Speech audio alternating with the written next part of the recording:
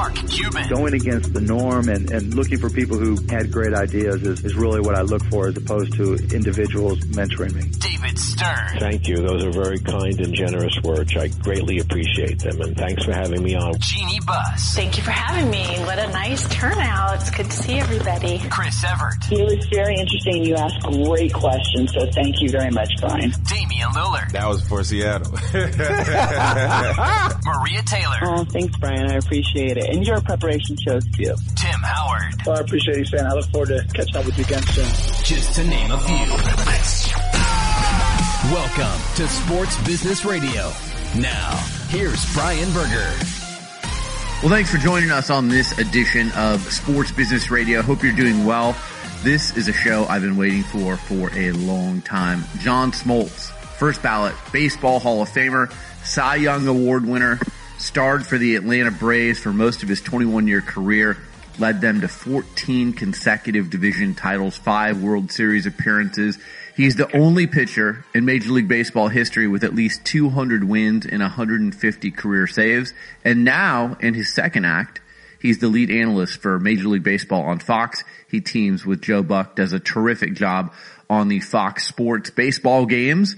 He's going to join us on our show this week. I'm joined virtually by executive producer Brian Griggs. Griggs, how are you? I'm great, and even better because we got Schmoltz on. I mean, he's the man, the myth, the legend. I mean, he is baseball. I loved watching him growing up. I love him with Joe Buck on Fox. He's great, and this interview is fabulous. He's got so much great insight, good stories. It's awesome. Well, and I've said this to you before, Griggs. I keep kind of a running list of 10 people that I've yet to have on Sports Business Radio after hosting this show for 16 years. We've had some great people on the show in the past, but Smoltz was on that list for me. I have always admired him on and off the field. Just a brilliant pitcher, always wanted the ball in the biggest of games, does a brilliant job now on Fox Sports as an analyst. So just one of those guys that everything he tries, he does well at. And, you know, as you'll hear him discuss, golf is something that he picked up during his career, and now he's an elite golfer. When Tiger Woods says, "You're the best golfer I've seen outside of the PGA Tour," that's pretty high praise. So he's got some great golf stories, talks about qualifying for the U.S. Senior Open and how important that was to him. So really, you'll enjoy this interview with John Smoltz today. Griggs, one headline before we get to the interview. One of the greats has passed. Don Shula, the all-time winningest coach in NFL history, passed away this week at the age of 90. He was such a great coach, won 2 championships, but, you know, impacted so many players, coached Johnny Unitas and Dan Marino, and just one of those coaches who really laid the blueprint for coaches of today like Bill Belichick. For sure, and I remember seeing the statue when we were in Miami, and you know, he's just such a part of that community, such a part of the NFL, so sad to see him passing. And like you said, just a legend. I mean, a masterful coach, made a lot of great relationships, and a lot of people knew who he was and loved working with him. Well, and really made Miami a sports town, opened up the door for a coach like Pat Riley and, you know, other coaches to come into that market, which wasn't a great sports market before the Dolphins became big and Shula was there. So, you know, really opened the door to the Miami market as well. All right, coming up next, our guest, John Smoltz, first ballot Hall of Famer. You're going to enjoy this conversation. You're listening to Sports Business Radio. We'll be right back. Hey everyone, I'm thrilled to tell you about a new Sports Business Radio partner who's going to help you, and whose products have been life-changing for me and my family. CBDMD is now the official CBD partner of Sports Business Radio. Many people use CBD products as a regular part of their health and wellness routines, but only the best use superior products from CBDMD. CBDMD has a wide variety of CBD oil products ranging from classic CBD oil tinctures to topicals, gummies. Heck, they even have CBD for your pets.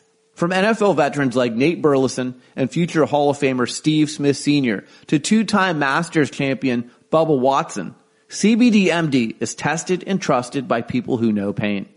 And the best part? All CBDMD products are THC free. That was important for me. Third-party tested and backed by a 60-day money-back guarantee, so there's no risk. Look, these are anxious times for many of us right now. We're not sleeping nearly as well. I tried CBDMD's award-winning CBD PM drops, and I now sleep through the night. My daughter loves CBD MD's Revive Moisturizing Lotion and the CBD MD Freeze Pain Roller for her aches and pains from playing sports. And our dog loves the CBD MD Soft Chews. And because the products are all THC free, CBD MD is safe for our family. Dozens of companies have sent me CBD product to try over the years, but none come close to the superior quality of CBD MD. Sleep better, relieve your aches and pains, give your pets treats that they will love. And to make it even easier to see what CBD can do for you, CBD MD is offering all of our listeners 25% off your order when you use the promo code SBR at checkout.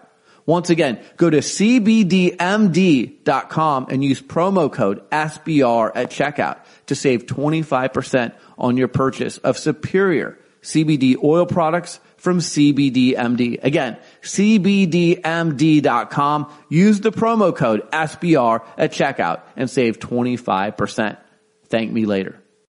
My guest is John Smoltz. He is a first ballot baseball Hall of Famer, Cy Young Award winner, 8-time All-Star, starred for the Atlanta Braves for most of his 21-year career, won a World Series with the Braves in 1995, led the Braves to 14 consecutive division titles and 5 World Series appearances. He's the only player in Major League Baseball history with at least 200 wins and 150 career saves.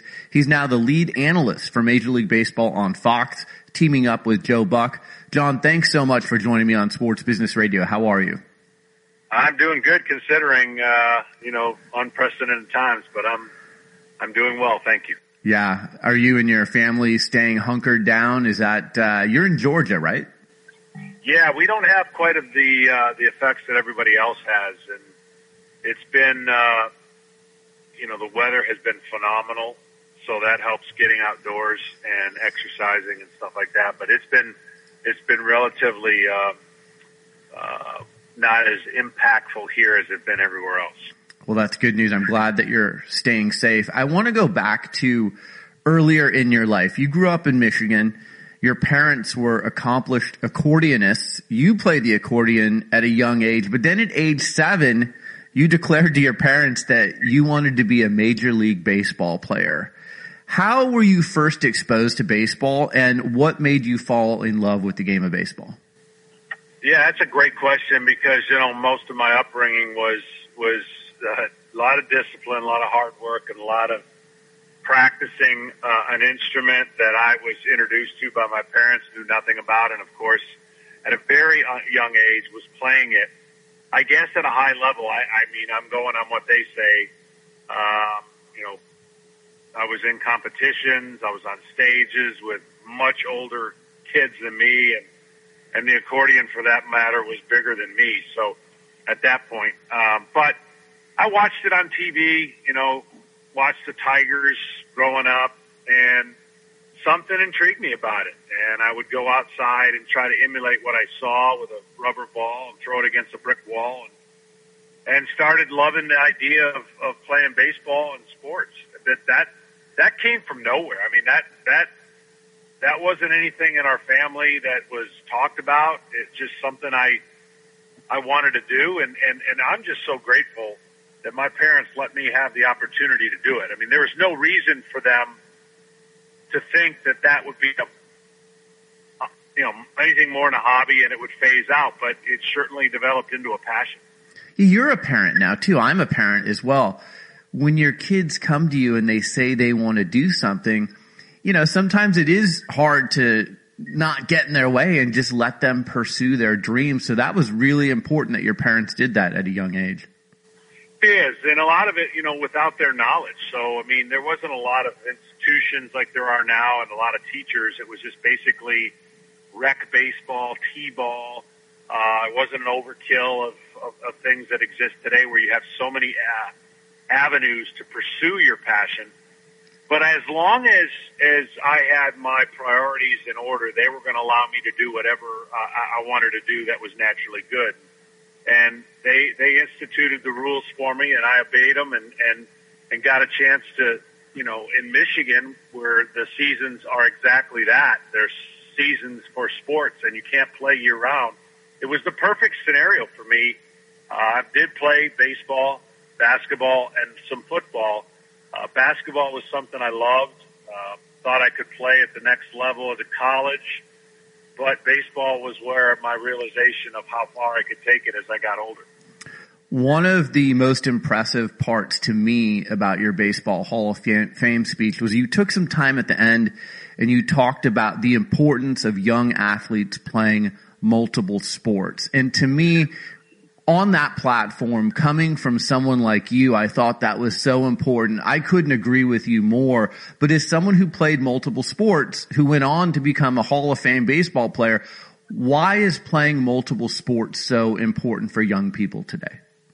Well, the first and foremost thing is that the body's not meant to play a one year, one sport. It's just not. You can't have a one-sided. You got to have a balance to your body. If you play baseball year-round, there's just not a lot of evidence that shows that your body and your avoiding of injuries is going to be there. And a well-rounded and opportunistic kid will benefit so much more. That there's this theory out there that you choose. People have this belief that you choose the sport. I really believe more that the body chooses the sport. In other words, you don't know what you're going to grow into. You might be 6'11" and want to be a goalie when you're a young kid, and obviously that's not going to work. Or, based on your size and agility and different attributes, I think the sport chooses you. And, because of the way that sports have evolved and the positions that you need skilled players or bigger players play a different position. So, the other thing that I don't believe parents understand is that you can't make an athlete. You athletically have a genetic disposition that gives you an advantage over the next person. What you can do as a parent is give the guidance and the discipline and the opportunities to get that athlete to the next level that they're capable of. But I don't believe that you can make a LeBron James, a Michael Jordan, or I think that is so far-fetched that people don't understand that athletic component. And I have this general belief that you can give me the top 2, 4, 5 athletes of every sport at the age of 10, and you could give them a grant that will allow them to not play the sport for 2 years. And when they are 12 or 13, I guarantee you they're still going to be the top 2 or 5 in their state or city. Guarantee it. Wow. And that's something that is falling on deaf ears, because what we're doing is we're magnifying that experience by just rushing that young person into making a choice early on and playing that sport nonstop. And they burn out and they fizzle out, and the old adage, only the strong survive. That is such a flawed philosophy, but everyone's buying into it because the money in the business of sports is so rampant in instruction and individualism that we're losing the kid's ability to play multiple sports, have fun, and be that athlete that he or she was given the opportunity to be. Yeah, I completely agree with you. The other thing that's really concerning is, according to the American Journal of Sports Medicine, nearly 57% of all Tommy John surgeries are performed on 15 to 19-year-olds. John, you're not even fully developed at 15 years old. How is this continuing to happen? Well, that's my point. It's the risk reward and the opportunity to gain I've said it. That's why it was so important for me in my Hall of Fame speech to not let people believe the myths. I am probably the first pitcher. I don't know if there'll be other pitchers that go into the Hall of Fame with Tommy John. I'm sure that the chances go up, but the rate of which Tommy John is happening and the philosophies that people are believing is really a bad philosophy. This is what I try to tell people. If you have a Tommy John surgery at 13, you got a good likelihood or a chance to return to 13-year-old baseball. But that's it. If you have a Tommy John surgery at the big leagues, the likelihood of getting back to the big leagues is great. Greater than it was if you have it in the minor leagues. There's no guarantee you're going to be better. There's no guarantee you're going to throw harder.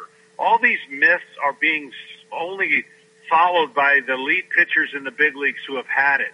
But to your point, the thing that drives me crazy is that no one's paying attention or no one cares enough to try to divert this epidemic. And eventually it's going to catch up to people. And parents are spending all of their money when their child is young to try and get them draft dollars, to get them to the big leagues when they've paid for college twice over, and they've actually exceeded or given this young man a chance to play at the next level. They've increased his injury rate so much because he's throwing at a high velocity so young that they cannot sustain that. And it's taken its toll. And I had mine after 14 full years in the big leagues, close to 3,000 innings or close to 2,000 innings, whatever that was. And, you know, it's a different story for me. So,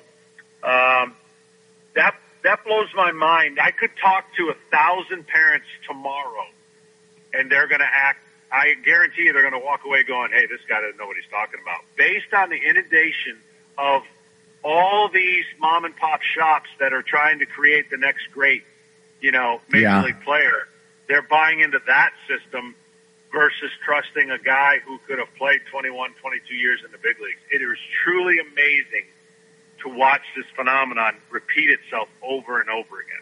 No, I agree. And I don't think it's talked about enough. So that's why I wanted to bring it up with you. The other part of your career that was just masterful and so impressive to me and many others is it's one thing to be physically gifted. It's another thing to be mentally tough.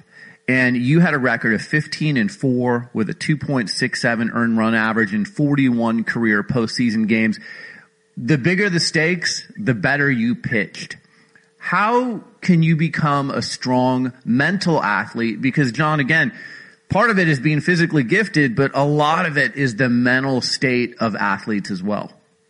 Yeah, I think that's another component we don't put into the athlete as an organization, as an entity that's trying to develop athletes and the whole person of the athlete. There is the mind, body, soul, right? And I think the biggest thing is if you don't have the imagination and the willingness to fail or not being afraid to fail, I don't think you can be truly great. I really don't, because you have a limit put on you because of those fear to failure thing. And I think growth happens when you fail, and growth happens when you're not afraid. And as a early youngster, I was never afraid of the moment. I created it in my mind. I played that ball against the wall, and I was in Game 7s all the time. And not that that's a recipe for success just because you think it, but if you're not prepared for that moment and you don't want it, and you don't have that ability to just stare failure right in the face, I don't think you can rise to that occasion. And I've always been that kind of thinker. I've always been the guy, I want to make the shot.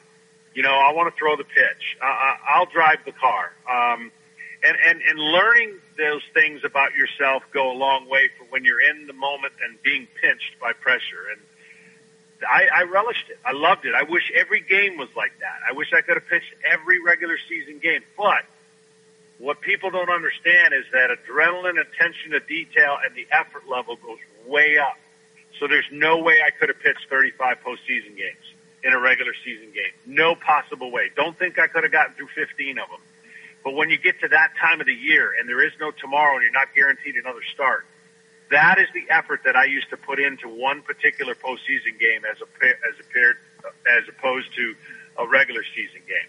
And it definitely benefited me and my ability to go to the next level and increase my velocity and spin it even tighter. That's where my talent came out, I believe, at the best time of the year. And I wanted it, and it didn't matter what had happened going into the end of the season. I could have won 10 in a row or lost 10 in a row. It wasn't going to change my view on that start that I was about to have, because that's a total different season. It means absolutely nothing when the season's over. It means everything when you're playing in that postseason game. You're listening to Sports Business Radio. We'll be right back after this. Nearly 20 years ago, Boingo dreamed of a world where people could connect to the wireless internet anywhere with any device. Today, that dream is reality, and Boingo has been at the forefront. Now more than ever, staying connected is what matters most. Boingo keeps people connected to the people and things they love with next-generation networks built for the 5G era. They are the largest operator of indoor wireless networks in the U.S., and they work with sports teams across the NFL, NBA, MLS, NCAA, and more. From 5G and CBRS to DAS and Wi-Fi, Boingo is a trusted partner for staying connected now and in the future. Our thanks to Boingo for their continued support of Sports Business Radio. Connectivity is more important than ever, and you can learn more by visiting Boingo.com or emailing sbradio@boingo.com. That's sbradio@boingo.com. Now, back to Sports Business Radio with Brian Berger. All right. Like you said, you pitched in some big Game 7s. I'm interested in process, especially from people at the top of their, game like you. It's a Game 7. What does your process look like? I mean, I see, people like you charting pitches in the dugout in the games before. When does your process start for the next start? Yeah, and that's where each person is different. That's where you're going to get the personality that comes in that plays out differently for each person. I know people who have pitched the game the night before in their mind, and they go to bed and they think about every single nuance. I didn't like doing that. I didn't like thinking about pitching till I had to. I could sleep till 1 o'clock in the afternoon the day that I would pitch. I basically would go to bed and sleep till I woke up, and I would store up all my energy and all my abilities for that one moment to make the 130 best decisions of my life. Because that's what it comes down to, making 130 decisions. And that's about how many pitches I would throw in a postseason game. And to do that for me, I had to stay totally relaxed. And to be totally relaxed, I didn't think about baseball and pitching until I had to. And that usually started in the bullpen. Now, I had my idea about the hitters, and I did all my, information and study beforehand, but not to the point where it was driving me crazy that I was over preparing. I traditionally, during big games, would take a nap right before the game. So I'd get to the stadium, let's say at 4 o'clock, games at 7, and I would do my, play cards or try to just sit around and watch TV. And then there would be a point where, about an hour and a half before the game, I'd lay on the training group table, and that was the most relaxed that I would be for that entire day. And then people used to look at me going, how could you do that? How could you take a nap on Game 7? And I did every one of them. I pitched 3 of them. I missed the pregame speech, I think, by Ted Turner. I was on the training room table. I'd set the little timer, and I'd wake up and get ready for what was going to be what I think the most enjoyable game of my life. And they were. I was intense. I was locked in. But, I did not hear the crowd, and I did not hear it at the volume that it was at. My philosophy of pitching in those games, I pitched all 3 of them, or 2 of them on the road in hostile environments, and I would always say keep the crowd to a dull roar. If it's a dull roar, you're doing your job. If it's an emphatic roar, that means things are happening that are going to start getting crazy, and that means you're not doing your job. So fortunately, I was able to do that and slow my heartbeat and be able to be in what I would call pitcher-catcher zone, just a tunnel, and the hitter was insignificant most of the time when I would be in those battles. I love that. Thanks for describing that. You played with Tom Glavine for 15 years, with Greg Maddux for 10 years. I think the best trio in Major League Baseball history.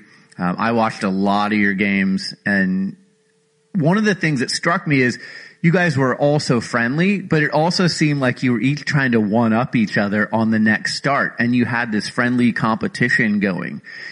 Do you ever look back and say, I wonder what my career would have looked like if I didn't play with Glavine and Maddux? Because I think you playing with them and them playing with you made each of the 3 of you better. Would you agree? Yeah, no doubt. We had this unspoken tenacity, but we didn't have an ego that was in the forefront, because if it would have been, that would have not worked for all of us. I mean, we had so much fun, and the time we spent together on and off the field was priceless to this day. Learned a lot. Nobody pitched like each other. I was, if I had to give you a description of how it went in our careers, Glavine and Maddux took turns driving the car, and I was always in the back seat. And then the postseason would come around, and then I could go, okay, guys, my turn, because you guys have been Hall of Famers your career, and I knew they were headed to the Hall of Fame after about 7 years. Whereas I was the guy with all the talent, and I was the guy that basically had to always live up to an expectation that was not only far-fetched for myself, but everybody else thought I was supposed to be better and do more with what I had. And when you have Glavine and Maddox and doing what they're doing, they're the Picasso, right? They're the ones that are thought of as pitchers because they don't have the stuff that I had. So I had the burden of stuff, but then I proved to people over the course of my career that I actually was a pitcher with stuff. Yeah, I was wild and untamed a little bit early, but the three of us picked each other's brains in ways that we could learn something about watching a game and watching each other pitch that without each other, I truly believe we would have never reached some of the level of success. We all would have been successful in our own right, but to your point, I think it really sharpened each other. We had a really neat, cohesive group that had the ego checked at the door and had the ability to learn from each other. It was really one of the best times of our careers when we were all together. I love golf, and the stories are well documented that you played golf regularly with Greg Maddux and Tom Glavine. What's the best golf story you can share of the three of you, that is PG? Well, we had so many. I mean, we just did things that this was the unwritten rule. First of all, as the golf concierge, I set everything up. I had the rent-a-cars. I had the courses set up. All they had to do was show up in the morning. If they showed up in the morning, they knew we were going to a great golf course and it was going to be early that we'd get back and still have our days to where, we could do whatever we wanted to do. But we never let golf get anything other than what it was. It was a diversion from the everyday mechanical grind of pitching. So we would have fun and we would definitely have our matches.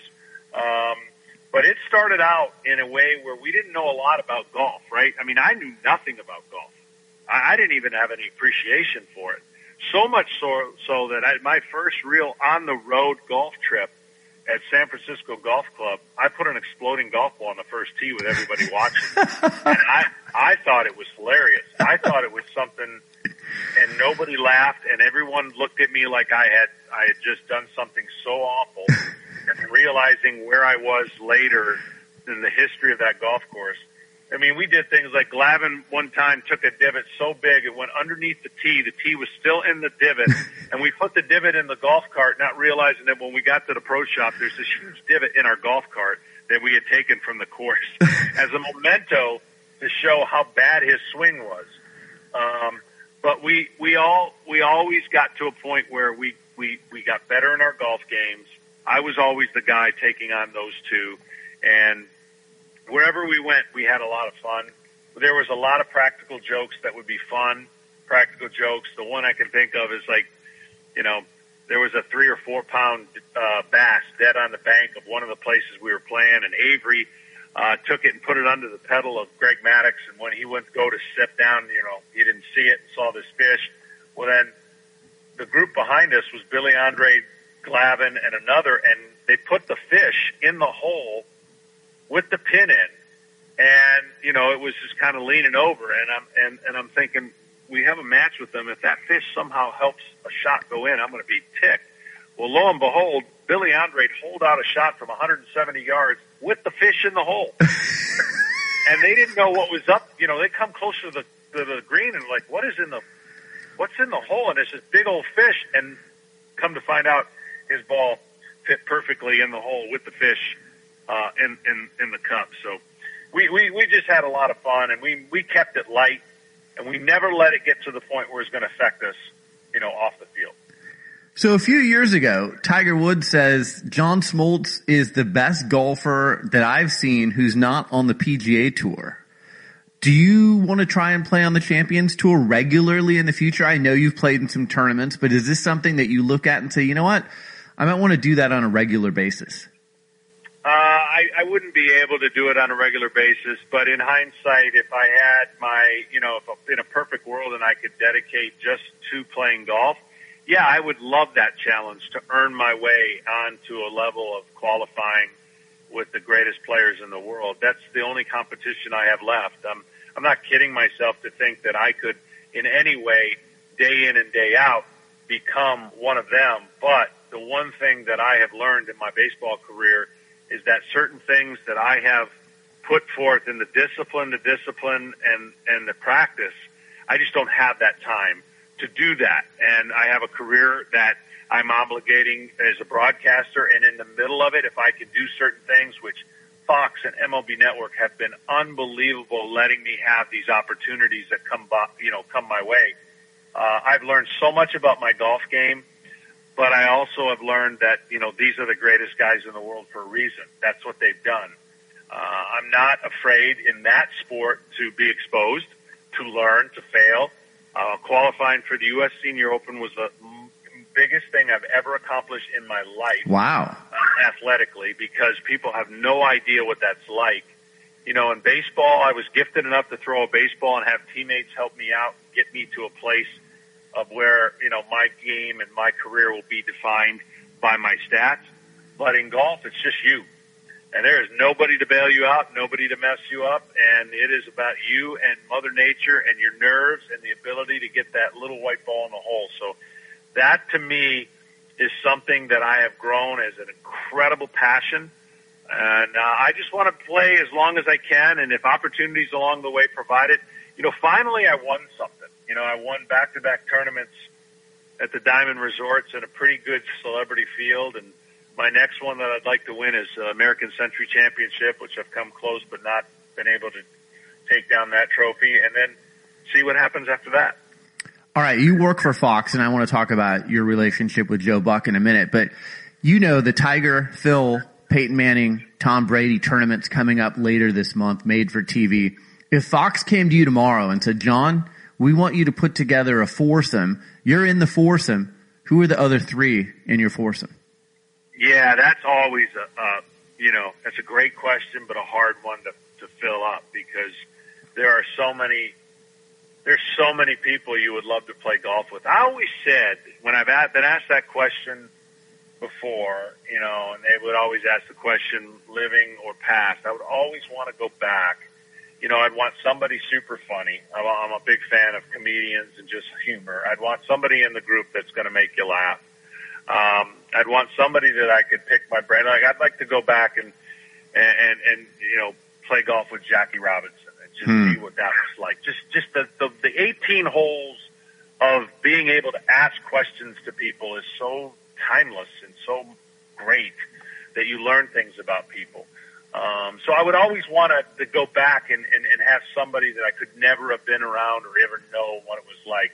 But the current foursomes, I've always said, cherry picking PGA pros is like, it doesn't matter. If it's a PGA pro, I love playing with them because I'm going to learn something about them. I got a chance to play with Tiger, forever, about 30, 40 times. Never played with Phil. I've never really played with some of the younger guys that are so dynamic. So I would probably lean towards some of those guys to see really the 380-yard drives, the 360s, to see how it's so intimidating when you're playing with them versus watching it on TV. But I just love golf that much that it almost wouldn't matter who's in my group, because as long as they love golf and want to have fun and aren't super slow, that would be my prerequisite. You can't be super slow. Right. That I would have a blast playing golf with anybody. All right, we've got a few minutes left, so I want to talk about your career now as an analyst for Fox Sports. You team with Joe Buck. I think you guys do a fantastic job.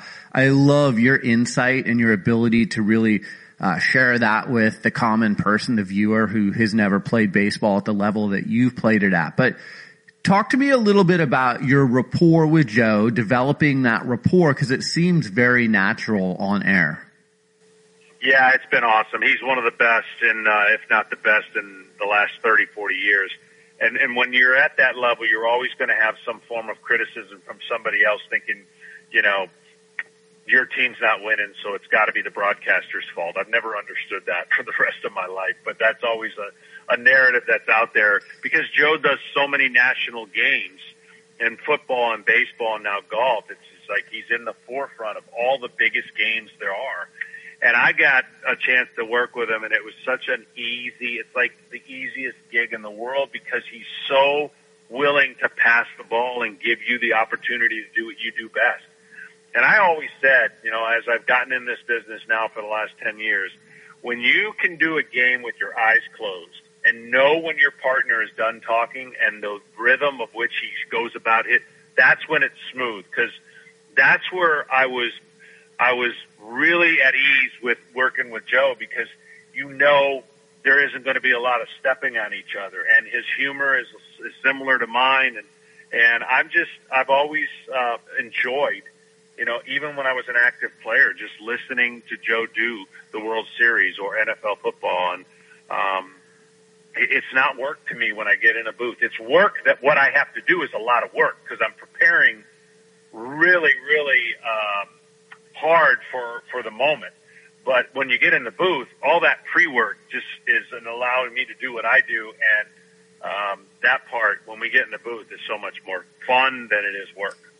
As we said at the start of this conversation, we're in a weird time right now. Baseball, like other sports, they're trying to figure out, are they going to come back? Are they not going to come back? Are they going to come play with no fans or fans? If you had to call a game for Fox and there's no fans in attendance, doesn't that change the dynamic of everything? It's going to be different, yeah. No, I've been trying to think what that's going to be like, and just even kind of forecasting the sounds that we take for granted. We got our headset on, and you can hear the crowd noise, but you're going to hear everything now. You're going to hear the crack of the bat. You're going to hear all kinds of different banter that you would never hear. And to be fair, that's going to be a challenge for a lot of people and getting used to, including the players. And just learning how to adapt to the circumstances is something I've always been prided myself on, in figuring out a way to make the necessary changes, because we're all creatures of habit, and one of the things that I'm be honest, uncomfortable right now, there's nothing I can do to prepare for the upcoming season. There's no pre-work that I can do, because Ross, you just don't know what's going to happen and how the rules are going to change. So I'm going to have to catch up just like everyone else on the fly and get my best version of myself as the season ramps up. My goals as a broadcaster were the same as a baseball player. Be at my best at the time it calls for you to be at your best. I want to give the best broadcast I can every single game. But it's much more difficult to make a regular season game seem like a playoff game. You just can't. It's not there to be. You just can't do it. So what comes naturally in the postseason for me as a player, I feel the same as a broadcaster, because I've lived every moment, and I don't go into a game trying to make somebody learn something. I'm hopeful that in a game I've allowed somebody to learn something they didn't know before they would have listened to it. Because I don't think broadcasting is about a ton of words. It's about impacting your words so that they understand the nuances. So you can't broadcast to everyone as if they're experts, at the same time you can't broadcast to everybody as if they've never seen it. There's a balance that you have to play in there that allows the experts and the novice to be able to go, I understand that. And so that's been the biggest compliment, if you will, that people have given me, is that you're talking to me as if I'm not talking down to me, and you're not using verbiage that only you know. You're explaining the game, and I've learned something having listened to you. And I hope that can continue. As the game changes and evolve, I'm trying to change and evolve with the game, with different terminologies and different, technology and analytics. I'm learning as the game shifts into a different era, how to balance, the game that I played versus the game that I'm seeing now, and the conversion of the two. Yeah. MLB Whip Around airs every Friday at 6 p.m. Eastern on Fox Sports. John, are we ever going to see you on social media? I see no Twitter, no Instagram. What do you think? Yeah, my kids have been trying for years, and he's my agent. I'm not a big fan of it. That doesn't mean it's not a great thing. I know personally what it would do to me, and so I just choose to live my life the best way I can. I understand that all of this started for good, and that in this starting for good. There's a lot of bad that happens in the social media, and there's a lot of people just, sitting behind a computer or a phone that loves to take shots at people, and that wouldn't be good for me. And I just choose to honestly live my life and be the best version I can, and that if that means no social media, that means no social media. I've just never gotten into the understanding of why people would care what I'm doing. It would take a lot more time for me to be integrated and fully in with social media the way it exists today. I think there's a lot of funny people out there. I think there's a lot of great stuff out there. But I'm a guy that when I'm pretty active. So if I have time to do something, I'm doing it. I don't watch a lot of shows. I've never watched a Netflix. I've never watched a series other than what's on, cable TV. I want to do something and be active, and that usually involves golf, work outside, games with my family, or my work. And that's kind of the cycle that I keep spinning around. Do you have a favorite baseball movie? Sports movies are tough for me. I think, Bull Durham is funny. I think it's something that you can, the reality of it isn't as quite real as the what baseball players do, but it's close. I like that. But The Natural is pretty cool in ways that, theatrical at the end, but I would lean towards those two, I think. Yeah, that's interesting. You know what movie, and then I'll let you go, kind of reminds me of you a little bit, is For Love of the Game. A lot of people have told me that. My family has told me that. Yeah, you talked about how zeroed in you were and how focused you were, and in that game, that's what he did. Every single pitch, like you said, I have to make 130 good decisions.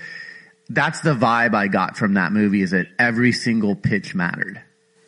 Yeah, no, I can see that, and I've watched that with Kevin Costner playing that role, and I during this time, and honestly during this weird time of our lives, I've actually gone back through the network and watched a lot of the games, the epic games that I was involved in, and it was pretty cool to rewatch it. I didn't get a chance in my career to watch a lot of those games.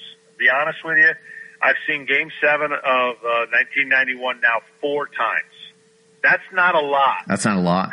In a time frame where, there was about 7 years ago I hadn't watched it once, yet alone 4 times. And just getting a chance to watch those games and see how I reacted. I'm actually shocked at my first 4 years in the big leagues, in the biggest games of when I thought I was getting squeezed at the plate, of not reacting, because I sure turned into a grumpier, older reactive pitcher that used to bark from time to time when I thought, calls were missed. But I was more shocked at my 24 and under reaction, like, well, that was no big thing. I'll just throw another pitch. Because I'm sitting there watching it going, I'm getting hosed, and I'm getting mad. But my younger version was a little more calmer than my older version. John Smoltz, first ballot baseball Hall of Famer, lead analyst now for Major League Baseball on Fox. He teams with Joe Buck, does a tremendous job. Thank you so much for taking the time to join me on Sports Business Radio. My pleasure. I had a lot of fun. Thank you. If you're working from home now like I am, you still need to look professional. Many of us are doing Zoom conferences or FaceTime calls with business associates. That's why I turn to my Mizzen & Main dress shirts. I need to look good from the waist up, but I also want to be comfortable. Mizzen & Main is like athletic wear disguised as a dress shirt, making them great for comfort while working from home. It's a shirt that has worked for thousands of customers, including hundreds of professional athletes like J.J. Watt and Phil Mickelson. Head on over to mizzenandmain.com and use promo code SBR to get $10 off your dress shirt. That's mizzenandmain.com, code SBR. Guess what? Mizzen & Main also makes super comfortable wrinkle-free pants and shorts, so you can check those out as well. Head on over to mizzenandmain.com, use promo code SBR to get $10 off your next purchase. That's mizzenandmain.com, code SBR. Well, that's it for this edition of Sports Business Radio. Thanks for tuning in. Thanks to our show staff, Brian Griggs and Josh Blank. Thanks to our friends at Boingo Wireless for powering our Sports Business Radio Roadshow. Follow them online at boingo.com or on Twitter at Boingo. For Brian Griggs, I'm Brian Berger. Have a great week, and we'll talk to you soon right here on Sports Business Radio. This and every SBR podcast is available on Apple Podcasts, Spotify, Stitcher, and your favorite listening app. Follow Sports Business Radio on Facebook, Twitter at SB Radio, Instagram at Sports Business Radio, and online at sportsbusinessradio.com.